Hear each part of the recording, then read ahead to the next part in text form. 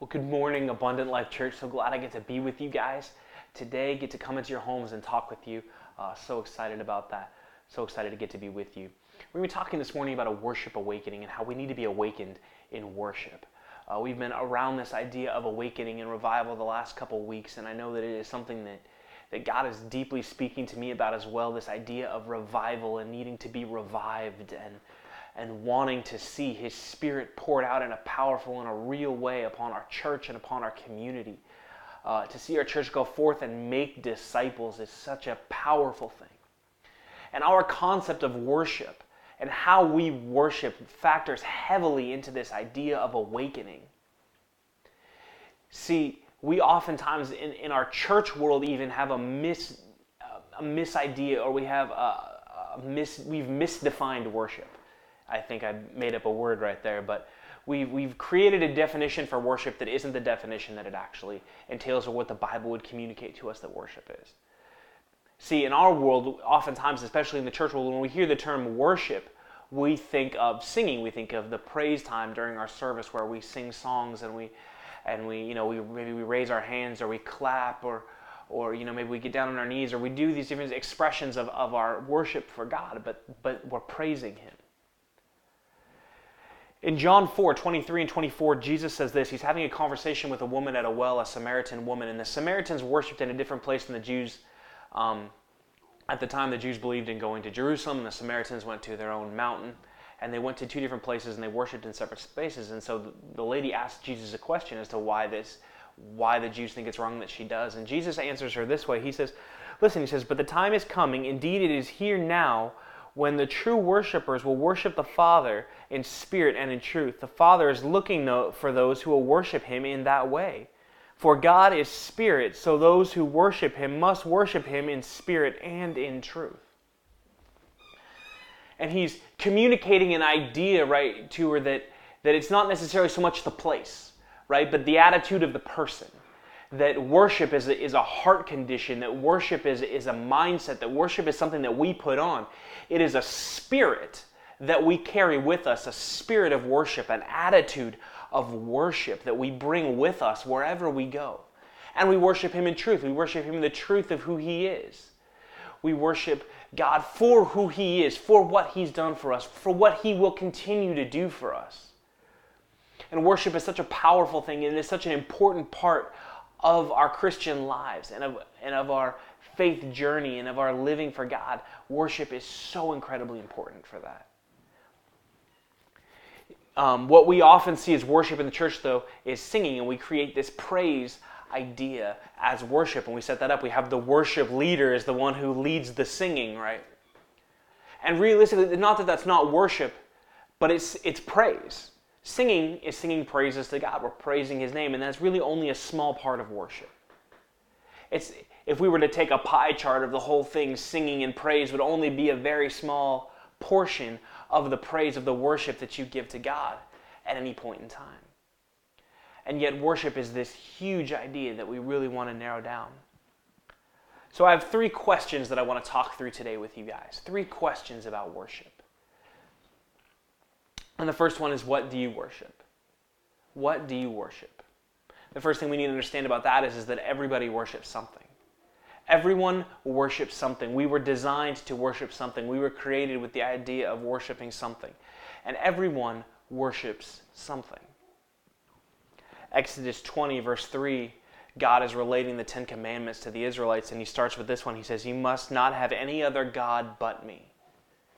You must not put anything else in my place. I am to be first. I am to be foremost. I am to be the object of your worship. Your worship is to be poured out to me.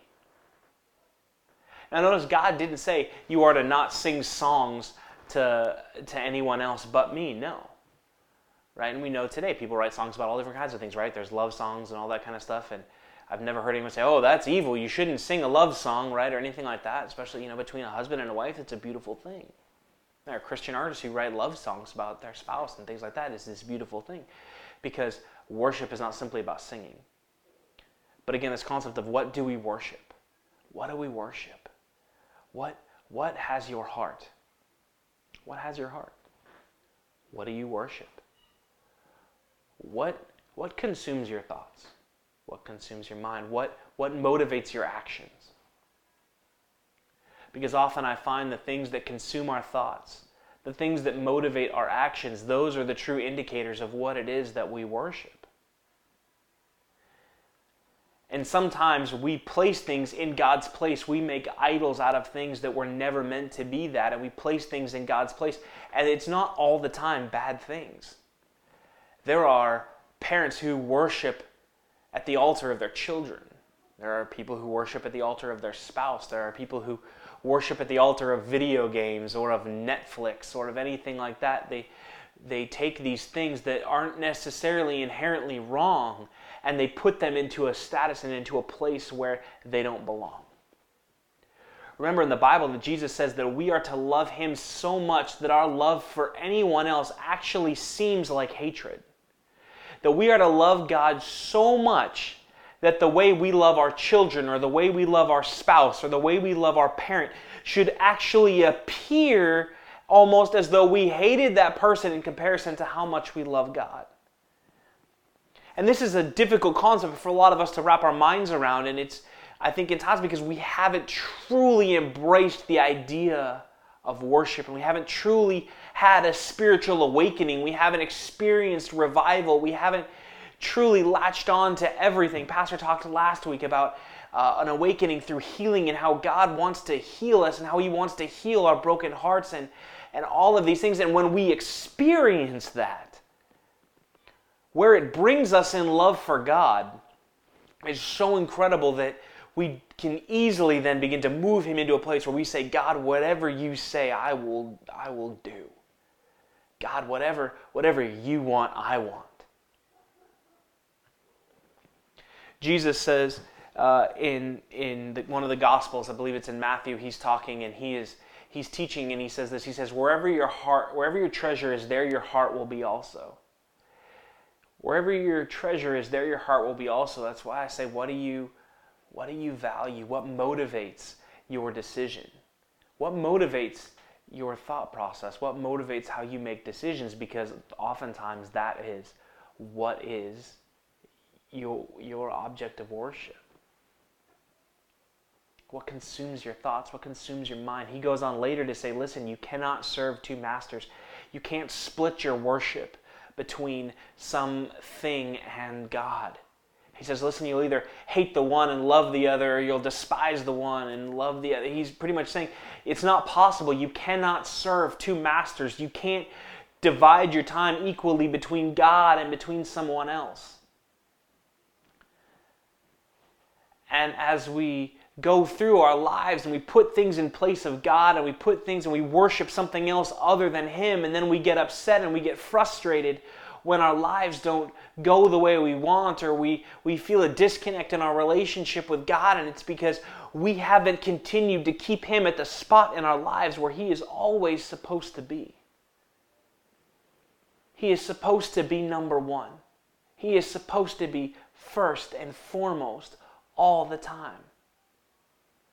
And I know many parents who've said they struggle with this. How do I put God before my children? Or how do I put God before my spouse? And the truth is, when you do that, you set an example for your children of a life lived for Christ, of a life lived for God and the way that it should be lived. It's a powerful thing you teach your children when you place God in the highest perspective and in the highest moment, in the highest place in your life.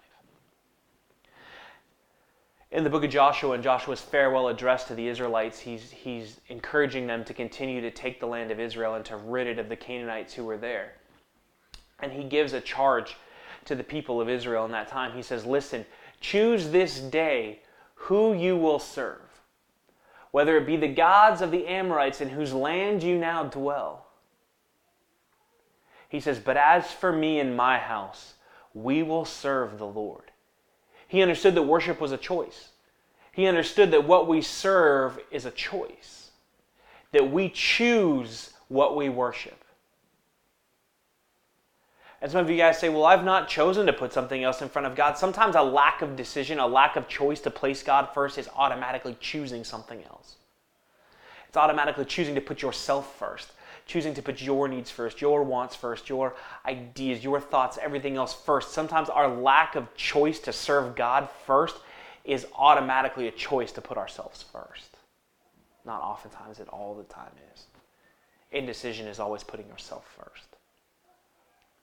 So I'd ask you again, what do you worship? What do you worship? Do you worship God? Or do you worship something else? The second question is, why do you worship? And why is a fun question, isn't it? I have a 4-year-old, a beautiful little girl. She's the apple of my eye. Her name's Riley. If you're watching this and you've not ever attended Abundant Life Church, then you've never met Riley, never had the opportunity to be graced by her presence. But Riley is a joyous ball of energy. And Riley always wants to be going and doing something. And I love it. I love that she just has this zest for life, and she is so wonderful and so sweet. But she always wants to be doing something, and as we are now on a stay-home kind of a thing, and we're home a lot more, and mom and dad are working from home and doing this kind of stuff, some of the things she wants to do, not that they're wrong, but there's something that she has to be supervised in doing. And so she'll ask, can I do this? And we'll tell her no. And her follow-up question is always, why? She's 4. Why? She wants to know why. She's at the age where why is important, not just simply the answer being no, but she needs to know the reason why not. Well, in the same way with worship, when we've answered the question of what do we worship, we can then begin to figure out the why. Because here's the thing, the what always shows the why. The what always shows the why. For me in my own life, I have to be careful because the thing that in recent months and last year even has sometimes fought for the position of first in my life is physical fitness and being fit and being healthy. The why? Because I got tired of being unhealthy, right? I got tired of all the things that went along with that. And that why is a powerful motivator. And that motivator can sometimes move me, can move God from His place in my life as I begin to escalate physical fitness and health to a higher priority level in my life. I have to be careful of that. That's a personal struggle that I have. But the reason why we worship God is incredibly important too. Maybe you're watching and you're not a believer. You've not placed your faith in Christ. You've never made that commitment, and you're watching this and you're going, okay, so I get that you're supposed to worship God, but I don't understand why. Well, let me explain it to you in the simplest way I know how. We are broken, and we need to be made whole. We're broken. We're messed up. Stick with me for a moment. I'm going to give you the account from Genesis. In the beginning of Genesis, God creates the entire world, and on the 6th day, He creates man. And He creates man for the express purpose of having a relationship with Him. That is what we were designed for. We were designed to worship God. We were designed to live in a close relationship with God. The Bible says that God would come and talk with Adam in the cool of the evening. He would walk and talk with Adam in the garden. And when the devil comes and he deceives Eve to eat the fruit and then Adam, and they do this, sin enters the world and there's a brokenness to our relationship. Sin separates us from God no matter how great or how small the sin. It doesn't matter what it is, it separates us from God and it creates a brokenness in the relationship between us and Him. And we are all born into that state. We are born into a state of having a broken relationship with God. The Bible says, for all have sinned and fall short of God's glorious standard. There's no amount of personal trying that will ever make us good enough. And because of this state of brokenness, God said, I still love them. I still care about them. I still desire relationship with them. So what did He do? He sent Jesus to come and to die on a cross. The Bible says in John 3:16, says, for God so loved the world that He gave His one and only Son, that whosoever believed in Him would not perish but have eternal life. There's a beautiful promise in that. But it's the thing that sometimes we get really focused on the eternal life. We forget the part in the beginning where it says God loved us so much. He desired a personal relationship with you so much that He sent His only Son to die so that your relationship with Him could be restored.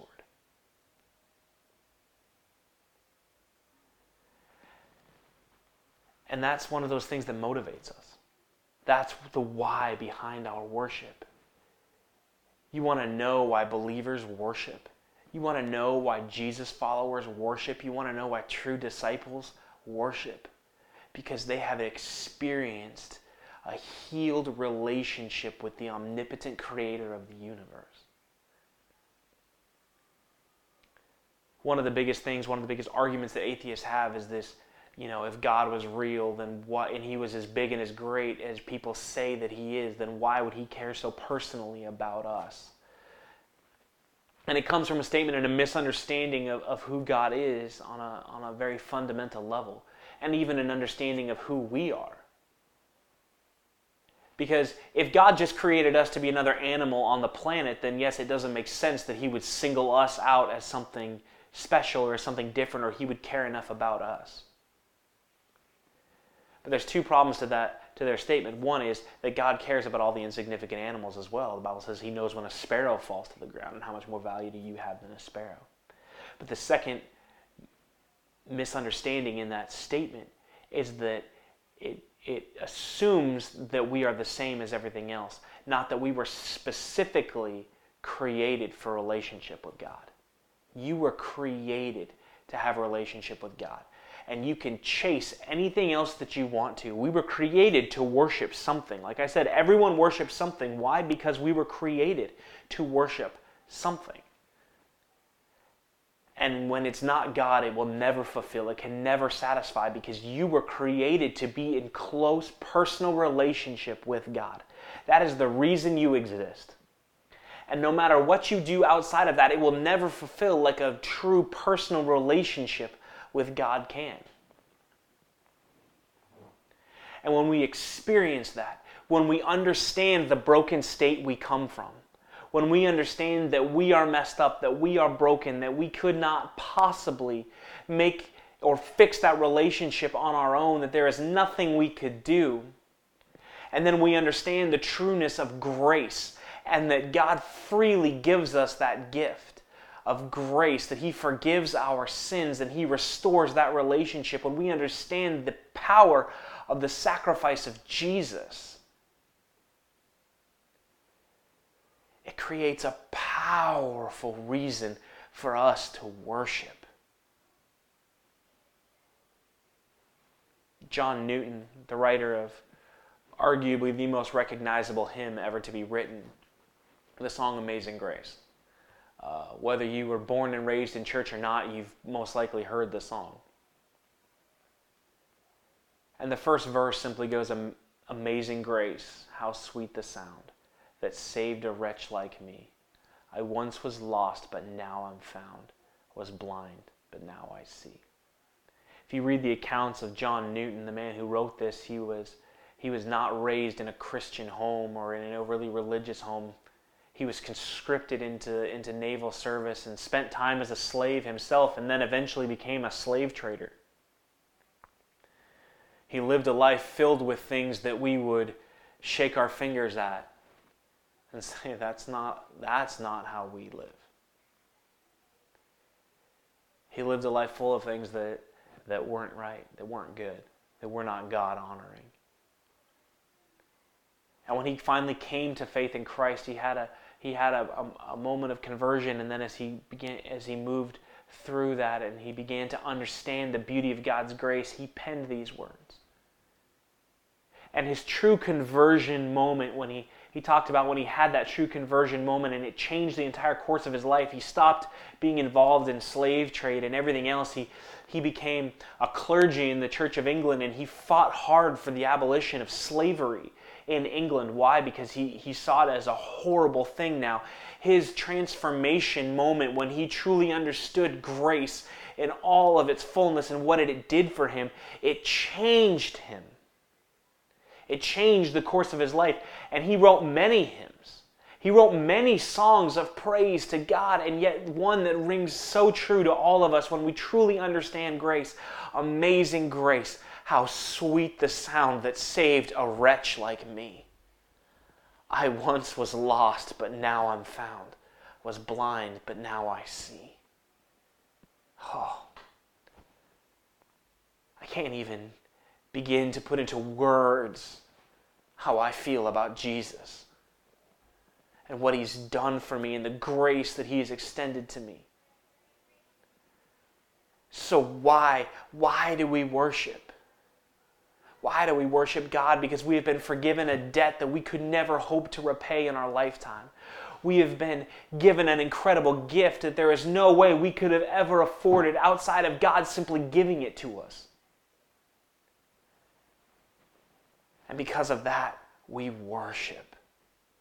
We adore Him. Which brings us to our last question. The what and the why will always lead you to the how. How is so important. Because it's not enough to know what we worship, and it's not enough to know why we worship it, but now we need to know how to do it. Right? If God is who we're supposed to be worshiped, He is supposed to be the object of our worship, then it's not enough to know that we're supposed to worship Him and to know why we are supposed to worship Him, but we need to know how to do it. And this is probably the most important part of this whole thing, so I hope that you stick with me through these next couple minutes as we talk about this. Romans 12, verses 1 and 2 says this. It says, "And so, dear brothers and sisters, I plead with you, give your bodies to God because of all He has done for you. Let them be a living and holy sacrifice, the kind He will find acceptable. This is truly the way to worship Him. Do not copy the behavior and customs of this world, but let God transform you into a new person by changing the way you think. Then you will learn to know God's will for you, which is good and pleasing and perfect." Man, there is so much packed into that scripture right there. Let's just look at a few things. First thing, he says, listen, give your bodies to God because of all He has done for you. Let them be a living and holy sacrifice, the kind He will find acceptable. This is the way to truly worship Him. What is it saying? Being a living sacrifice. It means living your life for Him. One of the greatest ways we can worship God is to simply live every day in worship to Him. That the way we think and what we do and the actions and the way we interact with people all be done in a way that would bring honor and glory to God, not honor and glory to us. One thing he's saying, don't copy the behavior and customs of this world, but let God transform you into a new person by changing the way you think. It involves us thinking differently. It involves us changing our mindsets and changing our perspectives. That we begin to understand the idea, what Paul said, is no longer I who live, but Christ who live in me, meaning I die to myself. I die to what I want. I die to my own desires. And I say, God, your will, what you want, God. Lord, I worship you. Lord, my whole life is yours, God. Do with it what you will. Show me what to do, God. And as we begin to change the way we think, it says don't copy the behaviors and customs of this world. Stop trying to look so much like what everybody else outside of the church is doing. Stop worrying about what they're doing. And you be who I called you to be. A worshiper who will worship the Father in spirit and in truth. A person who says, I don't care how the world thinks about something. I care how God thinks about something.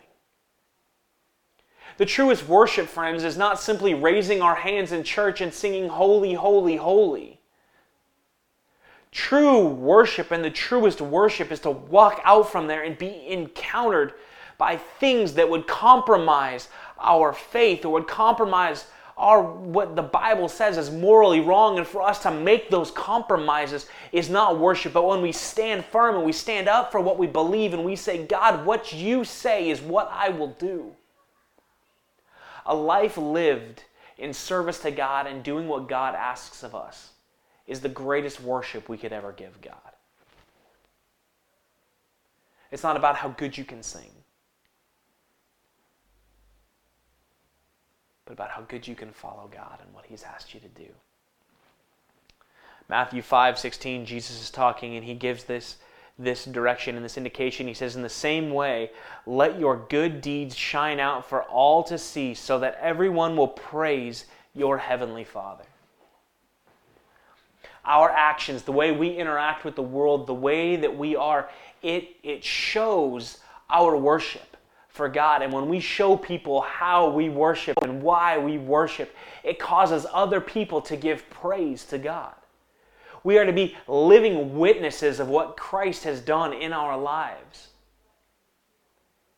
We are to be living witnesses and living testimonies of what Christ has done in our life.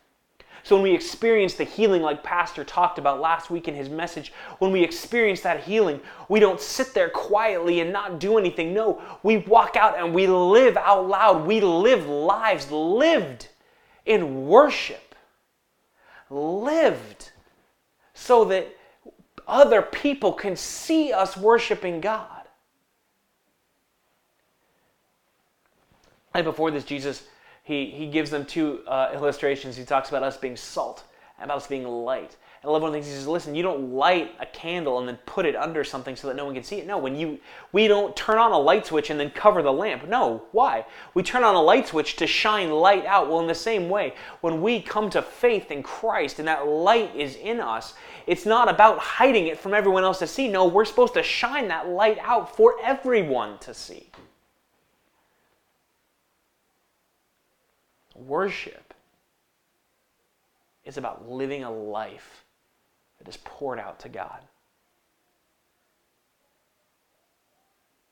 So I'll quote the scripture again, John 4:23 and 24. But the time is coming, and indeed it is now here, when the true worshipers will worship the Father in spirit and in truth. For the Father is looking for those who will worship Him in that way. For God is spirit, so those who worship Him must worship Him in spirit and in truth. How do we worship? The answer is we worship in everything we do. Every part of who we are should be lived in worship for God. In the way we interact with our spouses, in the way we interact with our children, in the way we interact with our family members, in the way we interact with people in the world, in the way we speak, in the way we do business. In everything we do, we should be doing it to bring honor and glory to God. And when we do that, we worship Him. And we worship Him in the way that we are to worship Him. It's not about us, friends. It's not about us. It's about God. Jesus said the greatest commandment was to love the Lord your God with all your heart, with all your soul, and with all your mind. And the second is like it, to love your neighbor as yourself. We're to be about showing the world why we worship God. And I believe that if we've honestly had a true encounter with the power of God, with the reality of who He is, we've allowed Him to come in and fix broken hearts and hurts within our lives, that worship is a natural result. It's a natural result. It's naturally part of everything. So as we wind down the message today, I want to close this way.